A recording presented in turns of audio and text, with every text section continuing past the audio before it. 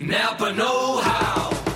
There are lots of amazing cars on the road, but perhaps none more amazing than the paid-off car. It may not be pretty, but the price is right. Heck, if you keep that thing running, it'll actually start paying you. Because with Napa Rewards, for every $100 you spend, you'll get $5 off. So keep your car running longer, stronger with Napa Rewards and watch the savings start rolling in.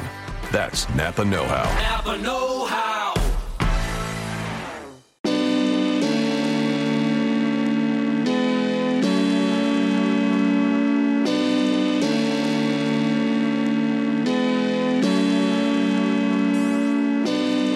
You are Locked On Trailblazers, your daily Portland Trailblazers podcast, part of the Locked On Podcast Network.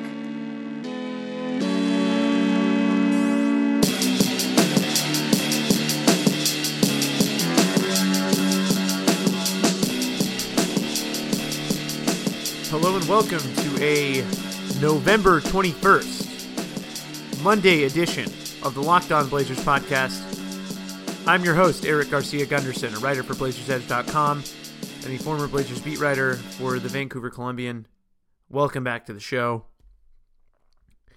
No Blazer game today, but do have a pod for you.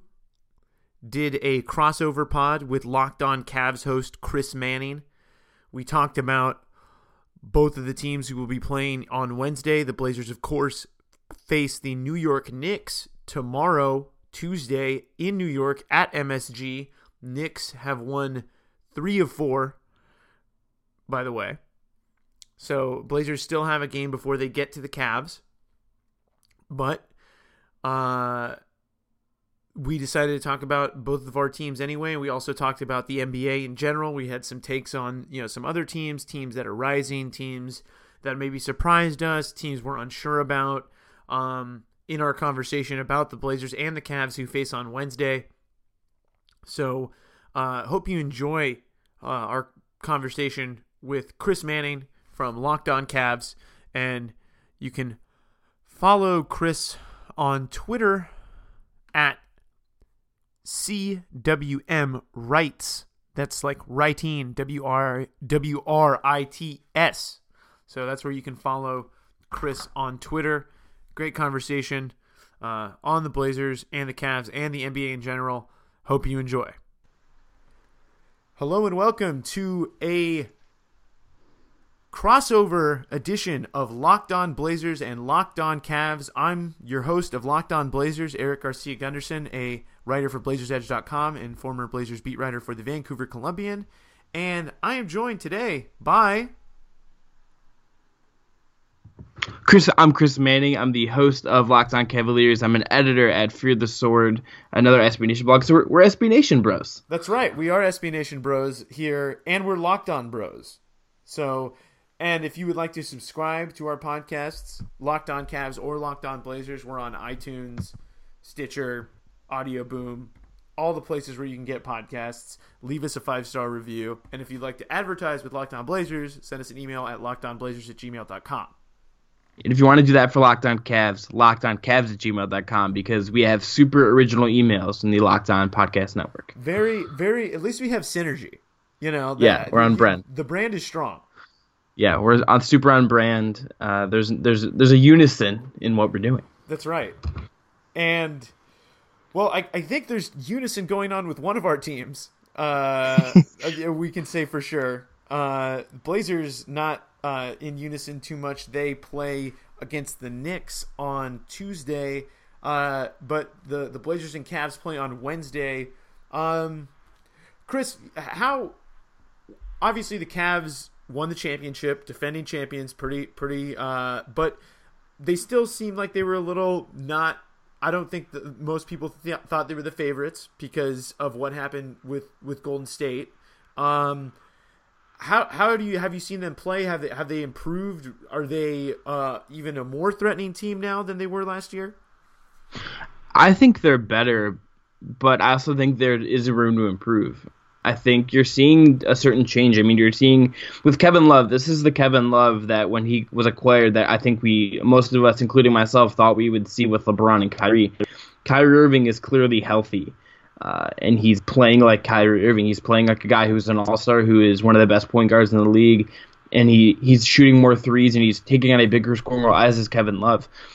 And I think the supporting cast too is better, but I think the big thing is you can just tell being around this team that the mood is better. Everyone is just a little bit happier. Everyone feels a little bit unburdened by the title, and plus because all that attention is on the Warriors.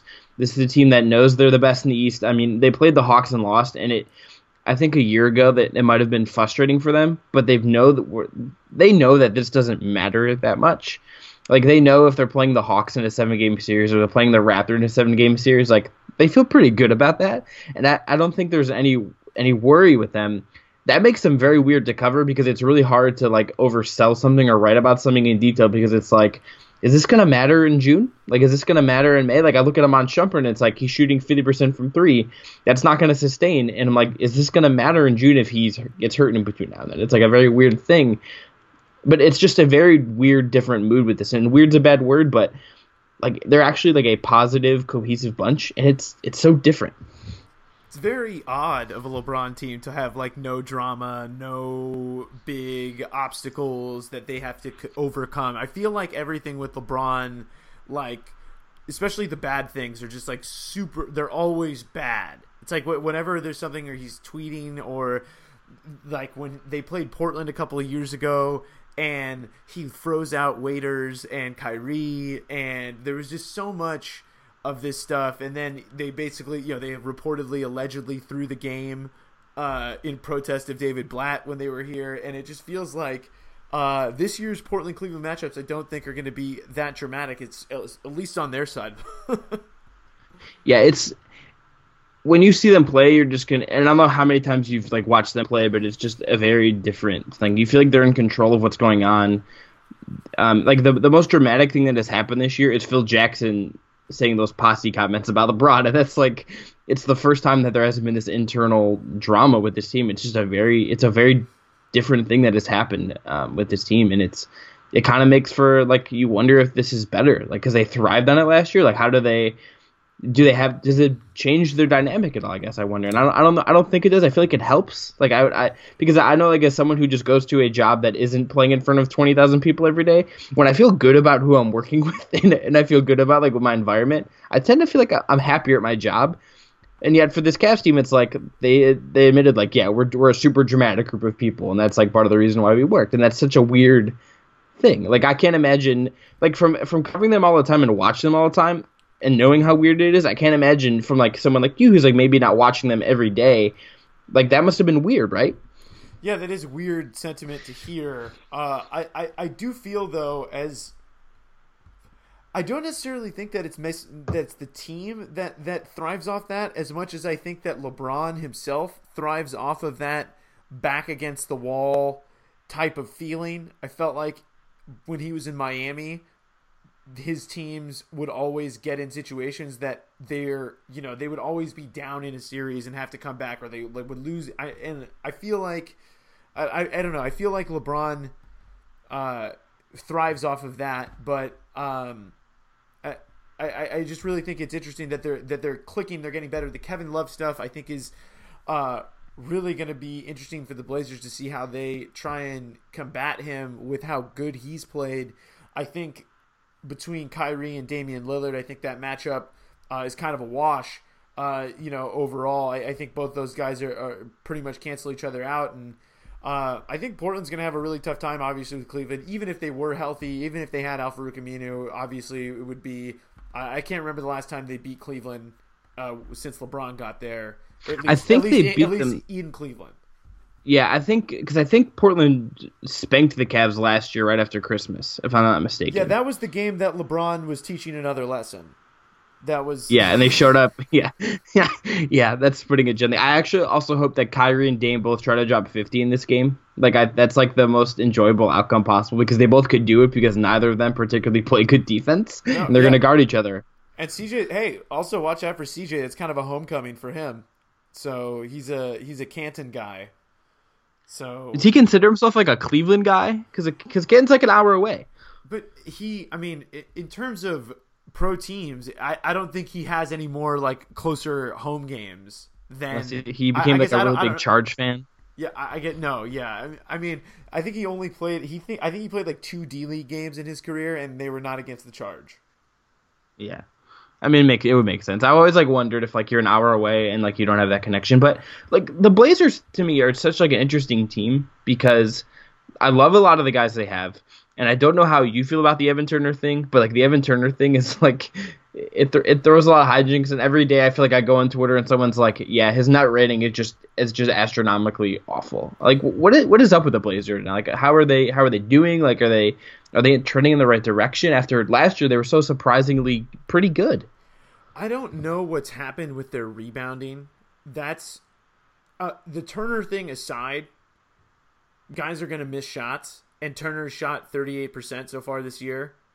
But the rebounding for the Blazers, to me, is the biggest concern. And they were playing Ed Davis a little bit less than they were last year early on, and they've been forced to play him more now that Aminu's been out. But they were a top 10 rebounding team last year.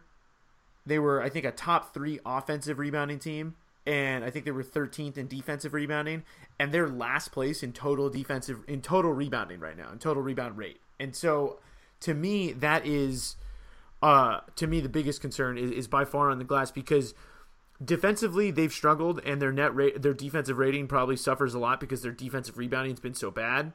But they were at least a decent defensive rebounding team, and they may not have the defensive personnel to be a great defensive team, but at least they can rebound. And I think they need to figure that out. Davis has helped a little bit, but all the guys like Myers Leonard's been like the rebounding when he's been in the game most of the season has been bad. They just haven't really done a good job. And the Turner thing, as you mentioned, is a problem, but I do think a large part of it is math. Because he was shooting 35% going into Sunday's game against the Nets, and he went 8 for 12, and he's still shooting 38%, and his career numbers are a 43% shooter. So I have been jumping on, I've been ragging on Turner. I've been like, maybe they should cut his minutes back, maybe they should dial back his role. But then, like right before that game, I was thinking, they kind of have to just let him shoot his way out of it, because it's like he can't be that bad for that long. And I think he's got a couple more games now where he's going to get back to his numbers, because I mean he's 27, he's not dealing with a major injury, he's not a different player than who he's always been. So I think that the Turner thing has been bad, it's been awful, the net rating is terrible, but I do think it'll balance out once he starts just shooting like his career numbers have been his whole season, his whole career. Yeah, and he was really good last year. Like I can't really say like how bizarre it was that Evan Turner was like super useful for Boston last year. And I sort of get the idea of trying to take him for what he was in Boston and then making him that auxiliary piece to Dame and CJ. Like I get that. Like I get the logic, and maybe if it goes really really bad, you can just dump him for something. But maybe you're right there. I mean, maybe if he gets his shooting up just to where it is as a career average, like he can be fine, and get back up to like 30% from 3. That would be a positive step. That would be the dream. That would be amazing. Dream. Yeah. That would be amazing if he could do that. Yeah. But I think they need him.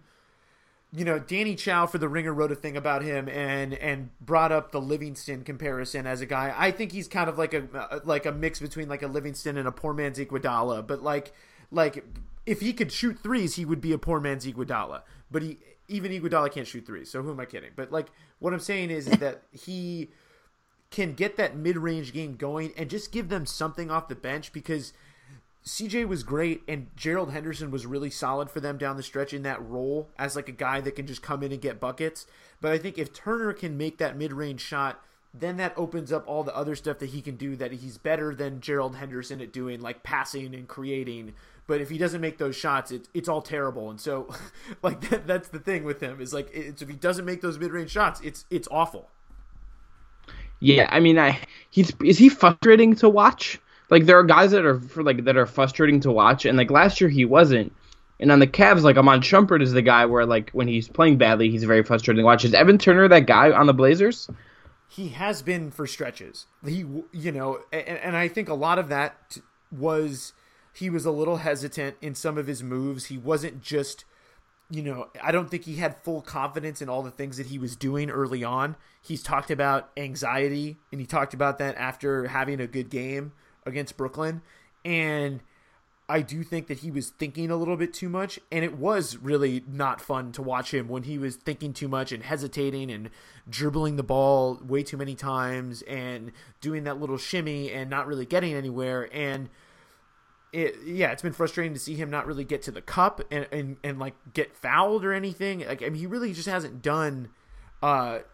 He really just not. No, he's not fun to watch. But I think he can be fun. Like, that's the thing, is like when he gets going, he can be fun to watch because he's a good passer. He reads the game very well. But like, we haven't seen the good Evan Turner except for Sunday. Yeah, that's that. I feel like that's like every team has a guy like that. Like, we just don't see that guy normally all the time. Within the context of the West, I just kind of wonder, like, if they're 8-7 right now, I assume you probably had them as a playoff team coming into the year. Like, I would guess you probably had them as a playoff team. Yeah, I thought they had a chance to be fourth. I even thought that I wasn't. I was wrong. I thought that San Antonio may slip a little bit without Duncan, but that hasn't proven to be the case. And at least I thought as like a cultural presence, and that's been wrong. But I do think Portland.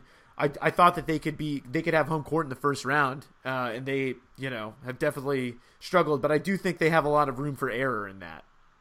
Yeah, I mean, I'm looking at the standings. Like, you look at, of course, I think the top three of that West with the Clippers, the Warriors, Spurs feels very solid in some way, shape or form. Like, even if the Warriors pass the Clippers and they're tied right now. Yeah, that's like a capsule, basically. Yeah, but like the Grizzlies could implode at any time. Like, they're Marc Gasol getting hurt, and Chandler Parsons has like a bruised knee now, so like that's a huge blow for them. The Rockets, 2 weeks, I think, on Parsons. Yeah, too. Which like, and with his history, like, that's not great. I'm not really sure the Thunder are actually like that good. Like, I know like they lost to Indy last night. That's awful. It's gross. Like, Russell Westbrook does these absurd things, and then it's like you look at the rest of the roster, and you're just kind of like, okay, like, that's fine. The Rockets are kind of, I guess maybe where they thought they could be, but there's clearly room to grow. And it's like, are the Lakers going to be a 500 team all year? Like, I kind of doubt it. Like, are the Jazz going to stand at 500? Probably not. Like, are the Wolves going to be what they are? Like, maybe they get better too. Like, it's interesting. And like, you have the Nuggets, the Kings are like 5-9. Like, it's a very like weird spot they're in. But it's like you feel like, at least with the Thunder and the Grizzlies and the Rockets, like, there definitely is room to hop up to where you were saying. Yeah. Oh, note on the T-Wolves. God, they were winning that game tonight, and they scored 12 points in the fourth quarter against the Celtics and lost. Yeah, Wiggins and Levine 0 of 12 from 3. Like, scale of like smiling Tibbs from that picture that we've seen of him on ESPN to like him screaming and like, the one that Hyken always, the one that has the big grin of Tibbs, of that to him like screaming ice in his sleep. Like, how angry do you think he is right now? Oh God, I mean, 4-9 now. Like, I don't think Tibbs has ever been built. I don't think Tibbs is built for a 4-9. Like, I don't know how long he's gonna be able to take it. But where's the wall? I need the wall tank for 40 minutes. Yeah, God, and Luol is gonna be. Luol's chilling in LA. Like Luol's living the life. Yeah, like he's not even playing that well, and he's just like, I'm in LA, like, it's cool. Yeah, he's just chilling and got 4 years, $70 million, basically to be a babysitter for this team. Like, I mean, come on. So shout out to Luol Deng, keep getting him checks. But to the point about the Blazers though, and the Western Conference, I think there's a lot of room to grow for them. Their offense too, like, they against Brooklyn exploded for 129, but they have been they've been mediocre on the whole, especially up to relative to their standards. They were a 6th offensive team last year in offensive rating. So I think that's going to balance out, and I think the defense, there's a weird correlation, I think, when you talk to people that work in, that coach teams and are around teams a lot, between making shots and playing better defense. And I do think that might apply to the Blazers, because there are a lot of guys that love their shot, even guys like Allen Crabbe and Myers Leonard, guys that are definitely offense first guys, and they hadn't really gotten going, and they need to get going too. But I think Turner getting going, I think, will have kind of a chain reaction. So if they can get that, I think the bench will be better, and then I think they can really be in the mix for that 4th seed with Houston, Memphis, Oklahoma City maybe. I think Utah can eventually get up there if they're ever healthy, but it seems like they never are, and by they, I mean Derek Favors. But and the Lakers, I think the Lakers are going to hang around for a minute. D'Angelo, their bench is good. Randall's good. They're good. Yeah, out of the teams that I'm looking forward to seeing in person this year, they're actually sneakily high on my list because I like D'Angelo. Like, I like Luke Walton I really, really like Luke Walton as a coach. And like, it's certainly very telling that the roster basically loses Kobe and loses Byron Scott, and they look just like a lot, like happier and more functional. Like, I'm just saying, like, I'm not gonna say it, but like, I'm just saying, man, like, addition by subtraction, like D'Angelo gets to cook, like they get to do stuff, like it's cool. Well, and the whole thing with them, Hyken and I have a bit about them being the real Lakers of Los Angeles, and and that's what they were in like the last couple of years of Kobe. They were a reality show and not a basketball team, and like it's even extended to like Swaggy, like Nick Young's life is significantly less reality TV than it was last year, now that he's no longer involved with Iggy Azalea. And I think that like just the whole aura around them just seems much more professional and about basketball and not about their celebrity and nursing their fame, which is Nick Young does have like a girlfriend though who was, I believe her name's like Pamela Ford, who like was on a song with Amika Mill, and like Tight. He's literally always like Instagramming pictures of her and like putting it like Nick Young just gets to do Nick Young, and it's kind of great. Right, but it seems like he's in a better place. Like he's balling. I mean, he's clearly playing well. He's in the rotation for them, and I think it was like a legitimate conversation at points last year where like, are they going to are they going to cut him? Are they going to waive him? Like, because he was so bad for them when Byron was there, and yeah, so I think the Lakers are actually a fun team to watch. I'm excited to watch them. I would love to see them. I'd definitely love to see them in person. I've always loved D'Angelo. I always thought his game is great. And yeah, no, they've been solid. I mean, the Cavs, I guess the question is not, are they going to have number one seed in the East? Are they going to have the best record in the league? Right now, Golden State and the Clippers are kind of charging. I do feel like, though, the West will eventually kind of drag those teams down just a couple of notches. What do you think about, the Cavs' prospects of getting to the end of the season with the best record and having home court for games 6 and 7, or game 7, potentially? That's interesting because I certainly could see the West, the top of the West, cannibalizing itself, but I also wonder how much the Cavs will pursue that top seed, like how much effort they put into it, right? Like they rested LeBron against the Pacers last week, and I think that's the way you're going to rest LeBron, is just by giving him random nights off. You don't worry about the record that much, and you just let him get rest, and while him playing 36 minutes. So like, do they put their foot down and really go for it? Do they decide that they don't care that much? I kind of think they're going to finish with the best record in the East. I don't think they finish with the best record in the NBA because I don't know how much they really care. But at the same time, like, let's say it's, they're right now they've played 2 less games than both the Clippers and the Warriors. Let's say it's March and April and they're like about the same. And they know that like if they could have that best record, like, and like the Clippers and the Warriors just happen to cannibalize each other and pick each other apart and take away wins, like let's say the Cavs finish the season on a hot note, like there's probably some value to them having home court in the finals. Like there's certainly some value to it. And that's like where I wonder, and that's so far away, but I wonder if like that's what would prompt them to really push it at the end, because I don't really get the feeling that they're inclined to do so, and I get why they would be. I think, but this conversation is, I think, where Love becoming more a focal point of the offense comes into play, because maybe you can rest LeBron more if you have Kevin Love, feeling confident in his game and being the guy that can get you 30 and 15 on a night when LeBron sits out. Yeah, I think that makes sense. I think I think Love in the just not getting more of a role, but like looking as much of like Minnesota Love as we could see him be in Cleveland is telling, and he's doing it with Benjun. It's like he's playing not with LeBron when he's doing it. Like he does it at times a little bit more than we've seen, and it feels more organic.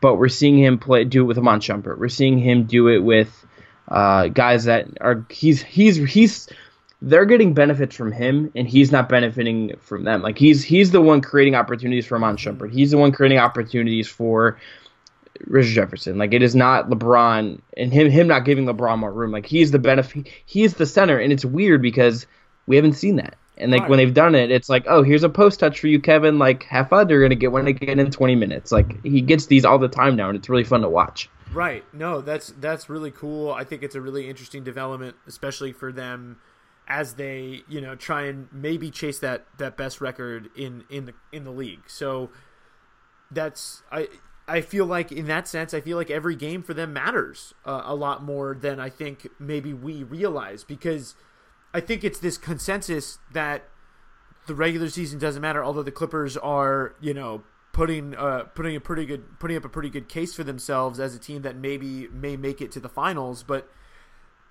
I think a lot of people were like, okay, it's going to be round 3 of Warriors Cavs, which has never happened. We've never had 3 years in a row of the same 2 teams in the finals. But I think that adds a little bit more intrigue and interest and a little bit of drama, even though you've said that they're relatively drama free. I do think that like that Christmas game is huge now. Yeah, and I also think they're totally going to just tank the next day. Like, they're playing the Pistons the next day on the road. Like LeBron, Kyrie, and Love are all just going to rest that game. We're going to get, like, Kay Felder, Jordan McRae, Richard Jefferson, Tristan Thompson, and, like, Birdman Anderson playing, like, 40 minutes. And it's going to be beautifully terrible. I forgot that Birdman is on the Cavs. He literally, when he plays, it's like for 2 minutes, and he's all I really had known is that, like, of course his locker's next to LeBron's. Like the bromance is alive. Like the Miami bromance is very, very real. That's so funny. I love how him and James Jones they just know where their bread is buttered, and they just and they stay in shape, and they're just like, yo, LeBron, need anyone? And like even DeAndre Liggins, who I believe was on the last LeBron Heat team or one of the LeBron, I know he was on one of them. He's on the Cavs, and it's like I'm like firmly 50% of me is like LeBron just knows this guy and he trusts him. Like I firmly believe that because it's like Mario Chalmers, like get the Cavs starting Mario Chalmers in March, like or before he become playoffs eligible if they needed a backup point guard if that's who they wanted. He's a free agent, right? Yeah, and he's coming off an Achilles injury, which is, I think, part of the reason why he's not on a team. Right. Okay, I forgot about that. Yeah. Because I was about to say Mario Chalmers not being signed and Jordan Farmar being on teams is like a travesty, but that makes a lot of sense. I forgot about the Achilles thing. I love Mario Chalmers. He's a good player. Yeah, he's good. That sucks. I mean, he honestly will probably have to sit out the year, I would imagine. Because that would be really messed up to bring a dude back from like an Achilles injury and be like, hey, you have a month to get ready for the playoffs. Well, he said he was fine though, which is like the thing. It's like he'd said before. Was it a rupture? Like what was it? Let's look it up as we're talking. As I'm like, I'll look this up. But it's like the wonders of live radio, folks. Yeah, like right here on Locked On Cavs, Locked On Blazers, part of the Locked On Podcast Network. Before I like click and find this, the first thing that pops up, and it's from one of those like fake news websites, is NBA trade rumors: Cleveland Cavaliers to act on interest towards Mario Chalmers? Question mark. I'm just saying, man. Like that's a thing. But yeah, what? Just just an aside. Be vigilant of the news that you're consuming. And that goes for NBA as well as your general news that I'm sure you've heard a lot about recently. Be vigilant of the fake news. It's not real. Make sure that the URLs are actually the organizations that you think that they are. Do that. And it's like go to actually. This is from a ESPN article. ESPN's legit. Ruptured Achilles. And if you like journalism and you like good journalism, support real journalism. Like that's right. Like donate to. Yeah. Go donate. Pay for donate $5 to NPR, man. Like it's not. Yeah, donate to NPR. Donate to your local branches of NPR. Yeah. Donate to your, subscribe to a local paper. I once worked for a local paper. It would be great for those papers to have some money. and subscriptions. So yeah, great aside, by the way, Chris, on the state of fake news and journalism, but it affects the NBA as well. So that's how we tied it into Locked On. Literally, like within one Google search, it's there. Yeah, it's like a fake news website. Give me these Mario Chalmers rumors that I know someone posted to Facebook. That someone posted to Facebook, or like suggested as like a potential maybe scenario in a blog post, and was taken as someone who had sources or something. Yeah. So yeah, those get I sometimes people send me those, and I'm like. Seth Rosenthal from SB Nation, as an aside to this, as a conjunction to this, wrote a really good piece. He literally took down fake news websites for SB Nation NBA. He wrote a whole thing like kind of debunking them and showing you like what these are fake and like how to like avoid them. And there's some really great photoshops in it, like rewriting the name to like garbage website in like the Google search and the images. So like you should go read that. Like it's pretty good and it's pretty smart. Yeah, you'll learn about how fake trade rumors get reported and spread like wildfire and all that stuff. Question about the East that doesn't really have to necessarily pertain to the Cavs, but it is your conference, and I'm curious because I've been thinking about it a lot. Are the Bulls good? You know what? Like I think about this a lot, like more than like, it is mentally healthy for me, and I like can't believe that they're good. Like I just can't like I believe in Dwayne Wade still being a useful NBA player. And Jimmy, and Jimmy's really good. Like, Jimmy is really good. Like, he's getting to the free throw line a lot more, which I think is pretty awesome. Like, he's developing in a way that I guess maybe was the opposite of what I would have expected. Like, I expected maybe hit threes again, but he's getting to the line. I'm not sure that they're good, but I'm also not sure, like, there's a lot of things I'm not sure about in the East, but I feel like they're better if they keep not playing Rondo. Like, I feel better if they just, like, don't play Rondo. It's, like, crazy, like, Jerry and Grant is like a better option than Rajon Rondo. That's fine. Like that's totally normal that you spent like all that money on Rajon, but like you cut out the one guy and they're 9-5. Like they have a better record than teams like the Raptors, the Hornets, the Celtics, the Pistons, like the Wizards. Like they're like kind of there, and that's like that on its own is kind of amazing for them. Yeah, I think on some level I'm going to steal maybe this is kind of more of a playoff thing that we talk about, but I do think that it is I think Jimmy Butler is, after all the guys on the Cavs, he might be the best player in the East. Like after all those guys, I think he's better than DeRozan. I know DeRozan's had gaudy numbers. I think Jimmy's better. I think that he's better than Kemba Walker. I think he's better than Dwight Howard. I think he's better. Is he better than Paul George? Is he better than Paul George? No, but I just think that the Bulls just have smarter players around Jimmy. I just think, and they have better rebounders. Like they have like the fact that they like I think Jimmy's a better rebounder than Paul George. That's I don't know how much that's worth, but I think PG's a better offensive player because he has range, is a better shooter. But I mean, the way Jimmy's bullying guys, it's just a different type of game.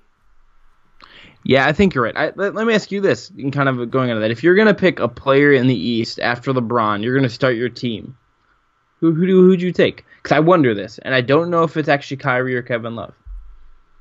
Like, I think it's probably Paul George, but Jimmy Butler's also like a pretty reasonable answer because it's just, the two-way pivot player like can do all these different things, and they aren't just defensive liabilities. Right. No, that's a tough call. Like, I don't know because both these guys can both just go off. Like to me right now, just the way Jimmy has played, it's a toss up for me between him and PG. Like I don't, because Butler has been that good, and like the way he like, I know George can dominate defensively and stuff like that, but I just felt like, I don't know, the way Jimmy's playing right now, it feels like he's imposing his will in a more, I don't know. This is all very like not statistical analysis and all very anecdotal, but I think Jimmy and PG are like right there. I guess.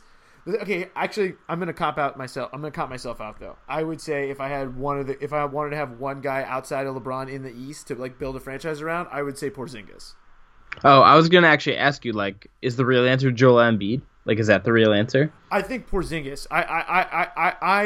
Embiid is the man, and he's a monster, and I love watching him play. I just think, I don't know, Porzingis is like, I think I think Embiid obviously can do like a lot of the things that Porzingis does, and he's bigger. I think though that Porzingis could be like a even better shooter. Maybe I just think he could develop into like a more like kind of more like a Dirkish type player, whereas like Embiid has that range, but I think he's more of an interior guy. I don't know. It's yeah. And I think the health thing certainly matters too, because like I wouldn't be surprised if like tomorrow, unfortunately, if Joel Embiid like tore his foot, like tore a muscle in his foot, or like ruptured his knee, or like did something really bad. Porzingis, as big as he is, looks like he's got like a very solid frame. Like there doesn't seem to be like issues with how he's going to be developed from the base up. Right, and I think he also like I've never heard anything about Porzingis having problems with his diet. Like I know that Embiid jokes about the Shirley Temples and stuff, but like dude, my man went to the club in his Embiid jersey after he like had a huge game the other night too. Like that, my dude is out here living. No, he's living. Okay, if you had to choose like which person, like whose life would you rather have, like living the best life, like I think it's Joel Embiid. It's Embiid, like 100%. Like if I wanted to choose a dude who I thought was going to live his best life, I would say that it's Embiid 100%. But if it's a guy that I want to build a basketball team around that I think is going to be like hyper focused on being a good basketball player and mostly just that, like I pick Porzingis. Well, like I don't know, like you listen to people that are really good reporters. Like I don't know if you read the Lee Jenkins Embiid story. Oh God, that was amazing. So he like said he learned how to shoot from watching white people. Yeah, amazing. But it's like he did a podcast with Zach Lowe about that story, and he was just like, this dude just like really like loves basketball, and I'm like, maybe because he's so jokey, it's like we maybe it's like the idea that like we think a guy has to be Kobe. Like that has to be this like mega intense, like kind of crazy person when like you can have fun. Like it's not like a bad thing to just like be goofy. And but also like like I mean like Shirley Temples aren't gonna help you like score 20 and 10 for 10 years. Like right. I mean I think the diet thing, like I mean I cover a guy who does I cover a couple guys that do a lot of like off the court extracurricular activities that like have like interesting off the court lives, but like I feel like they're just like a little bit stricter in their diet, and like obviously we wouldn't we wouldn't know about Embiid's diet, but like he also was doing some stuff like when his foot was messed up, he was walking around at Summer League a couple of years ago without a walking boot. Like I saw him doing that, and things like that. Like so, it's like I mean he clearly live your life, Joel. I'm not telling you to. I know that you're listening to this podcast, Joel, but yeah, my vote is Porzingis. Yeah, I don't think that's a bad pick either. And it's like funny that like, we forget about him a little bit too. They've been playing well. And it's just like funny that like he's just such in a weird position. Like it's like funny how like a guy like it's kind of you look at how guys develop. Like look at like LeBron and Dame in different ways got handed the keys. Right. Like Embiid is getting handed like everything because the Sixers are the Sixers. Like with the Knicks, Porzingis is just like he's doing a lot of really great things, but it's also like he's with Carmelo and he's with Derrick Rose. And he honestly like I don't feel like he's gonna ever like. I feel like the Knicks are such like a mono. Like they're the Knicks. Like I don't feel like they belong to anyone. Like very rarely do they belong to anyone. I feel like so. But I don't know. I don't know. Anything else you want to touch on before we wrap this up? Let me ask you one basketball-y question about the Cavs, and I just kind of wonder. The Cavs do this thing where they play Channing Frye and Kevin Love at the 5, and they have them pull bigs out. Mm-hmm. Teams have really struggled to defend it. How do you think Portland would go about defending that? And do they think they have a counter to that? Because it's something I think no team has actually figured out how to really deal with it, especially if Channing Frye is hitting threes. The Blazers have a couple of, they have some. Myers Leonard is a stretchy big himself, and not a great defender, but I think they can maybe try and put him out there on Frye maybe, and they'll put, I would guess maybe they could do something like Harkless on Love. I think Vonleh's pretty mobile. Obviously, Love is a tough cover. The Blazers are the worst. I think they were entering tonight the worst defensive team in the league, so they don't really have answers for much of anything these days. But I would say that I think the best way that they combat it is with Myers Leonard out there or Vonleh or Ed Davis. I think Ed Davis is pretty mobile big. He's a better defender than a lot of those guys. My answer, if they were healthy, would be Al-Farouq Aminu on Love, though. I think Aminu is a very versatile defender and could hold his own against a guy like Love, but they don't really have him right now. So I would say like Myers, some combination of Myers and Noah Vonleh, or Vonleh and Ed Davis, or Myers Davis. Some combination of those, and they've been going with Myers Davis in second units lately because. With Aminu out, they've been trying to new things lately. So I think Myers will be involved in some way too to kind of maybe combat that. Last thing, are you in or out on the Myers man bun?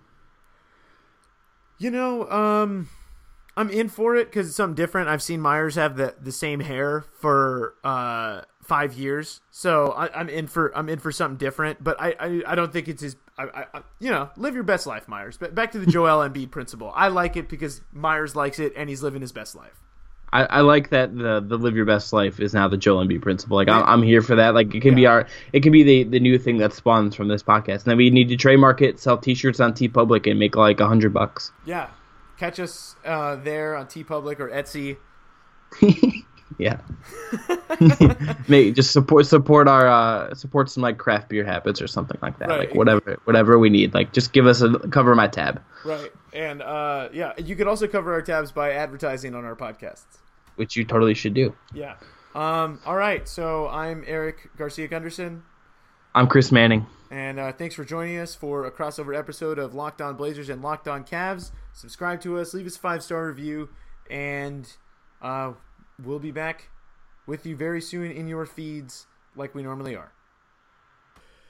So we hope that you enjoyed that conversation with Chris Manning from Locked On Cavs. Fun time, fun chat. Definitely you should follow him, subscribe to the podcast, and of course subscribe to Locked On Blazers. And Locked On Blazers being a part of the Locked On Podcast Network, obviously we are associated and are a part of a network with a lot of shows, and one of the shows that we are associated with that I've talked about before on this podcast is the Dunked On Basketball Podcast with Danny Leroux and, of course, Nate Duncan. Danny's been on this podcast, and I've been on Nate's podcast before, Dunked On, and they had a show last week on Twitter and Periscope, which was awesome. They had a live halftime and pregame show and postgame show on Twitter, and they're two of the smartest basketball minds out there. They know the CBA better than better than most people that I know and that I talk basketball on CBA with. And they are definitely the best among people that have podcasts, and they give it to you thorough, they give it to you straight, and they give you a mix of knowledge, cap knowledge, scouting, all that stuff. And on their latest Dunked On podcast, being a sister show of the Locked On Podcast Network, they talked about the Blazers when they were going over the Western Conference. So a little bonus action here on Locked On Blazers with a little insight from two of the best basketball minds, Danny Leroux, Nate Duncan, as they give you their take on the Blazers so far after their win the other day in Brooklyn. And with that, after you listen to that, that's going to be the end of the podcast. So we gave you a lot today. So once Danny and Nate are done, that's it for today. But we will be back again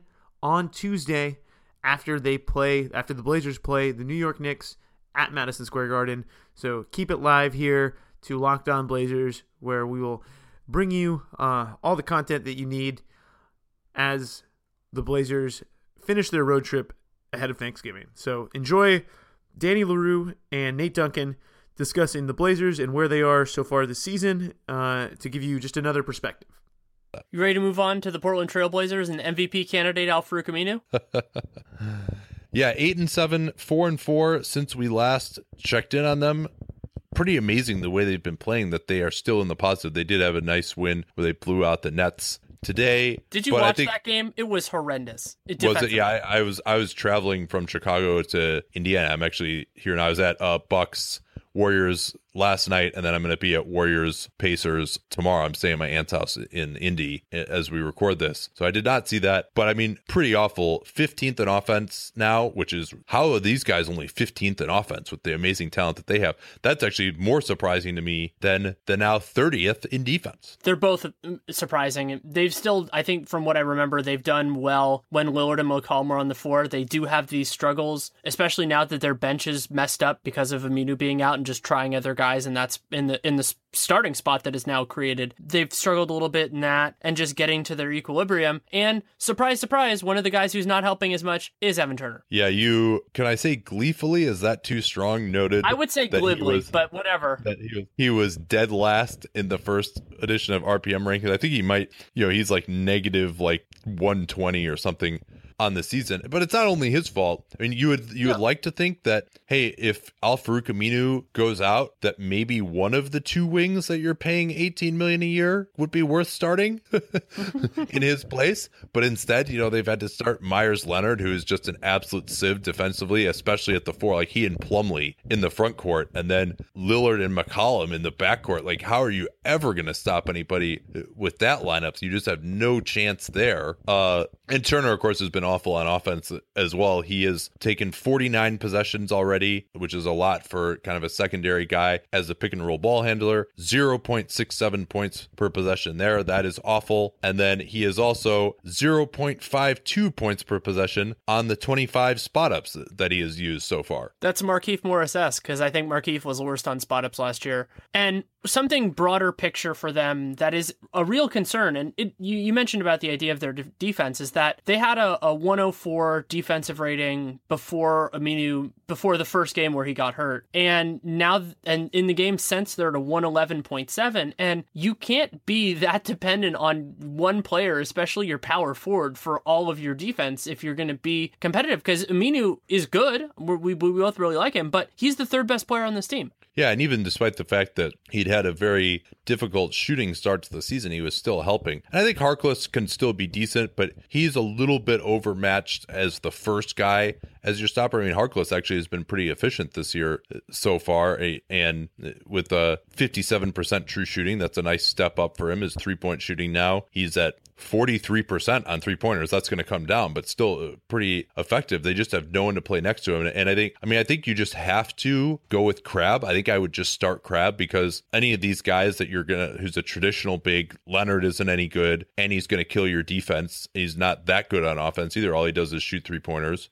Ed Davis, they tried starting him a little bit. You're not going to have the level of spacing that you need with him out there. Vonleh still is not ready yet either. I would just say, screw it. Like, we're going to start Crabbe, we're going to start Harkless, and we're just going to outscore you and see if that can get him there, because they really. And then the other thing too is that Plumlee has been really inefficient so far too. Plumlee, only 53% true shooting. Like, this is a guy who in theory is supposed to just be going up and dunking alley-oops, and that's all he's going to do. Somehow he's actually pretty much league average in true shooting. That's no good on cuts, which we mentioned again. He's really inefficient on cuts. That shows that he's just not able to finish at the rim over any kind of a contest. We saw that difficulty from him in the playoffs last year, and I think that scouting report is carried over to this year, where they realize that when he gets the ball, you don't want to let him make a pass off of those pick and roll traps. You want to actually make him finish, and he's not capable of doing that. He is limited in that way. That was something, the Warriors really did capitalize on that. And I don't know that the league has necessarily followed suit. It's just the situations that present themselves. And his defensive limitations are rearing their head without Aminu as well. And you get into these complicated spots of, okay, is it going to be Crabbe? Is it going to be Leonard? And neither one of those are great options. They've also tried Ed Davis in that spot a little bit, and that has some limitations in terms of spacing. Lillard is still doing a really nice job finishing. He had a gorgeous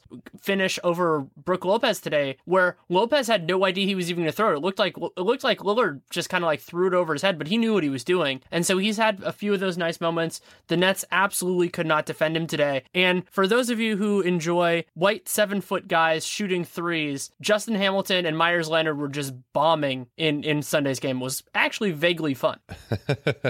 Yeah, white American 7-foot guys. So I think actually Justin Hamilton has some kind of European citizenship. I think he might be like Croatian or something. But yeah, you know what? I think these guys still, while I took the under on them, I think they're like, under 46, I think is what it was that I took, or 46.5. And I worry that they might take a step back this year. I still think that they, when they are at full strength, can be good.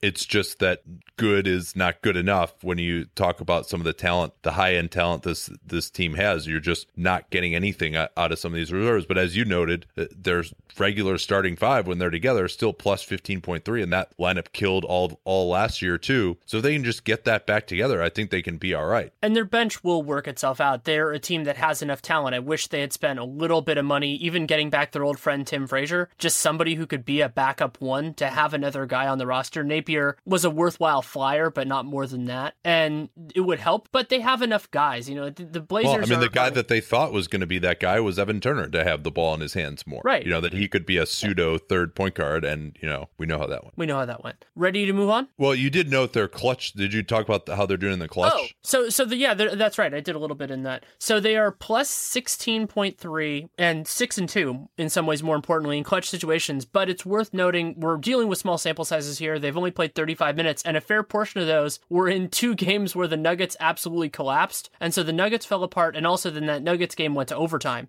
So that also logs in the minutes. But that's a nice thing in terms of like what you can hang your hat on moving forward, because if they're good in close games, that can make the margin. I mean, we both expect them to be a playoff team, but winning a few extra games in that way can make the difference between, let's say, the 6 seed and the 4 seed, or the 8 and the 6, or something like that.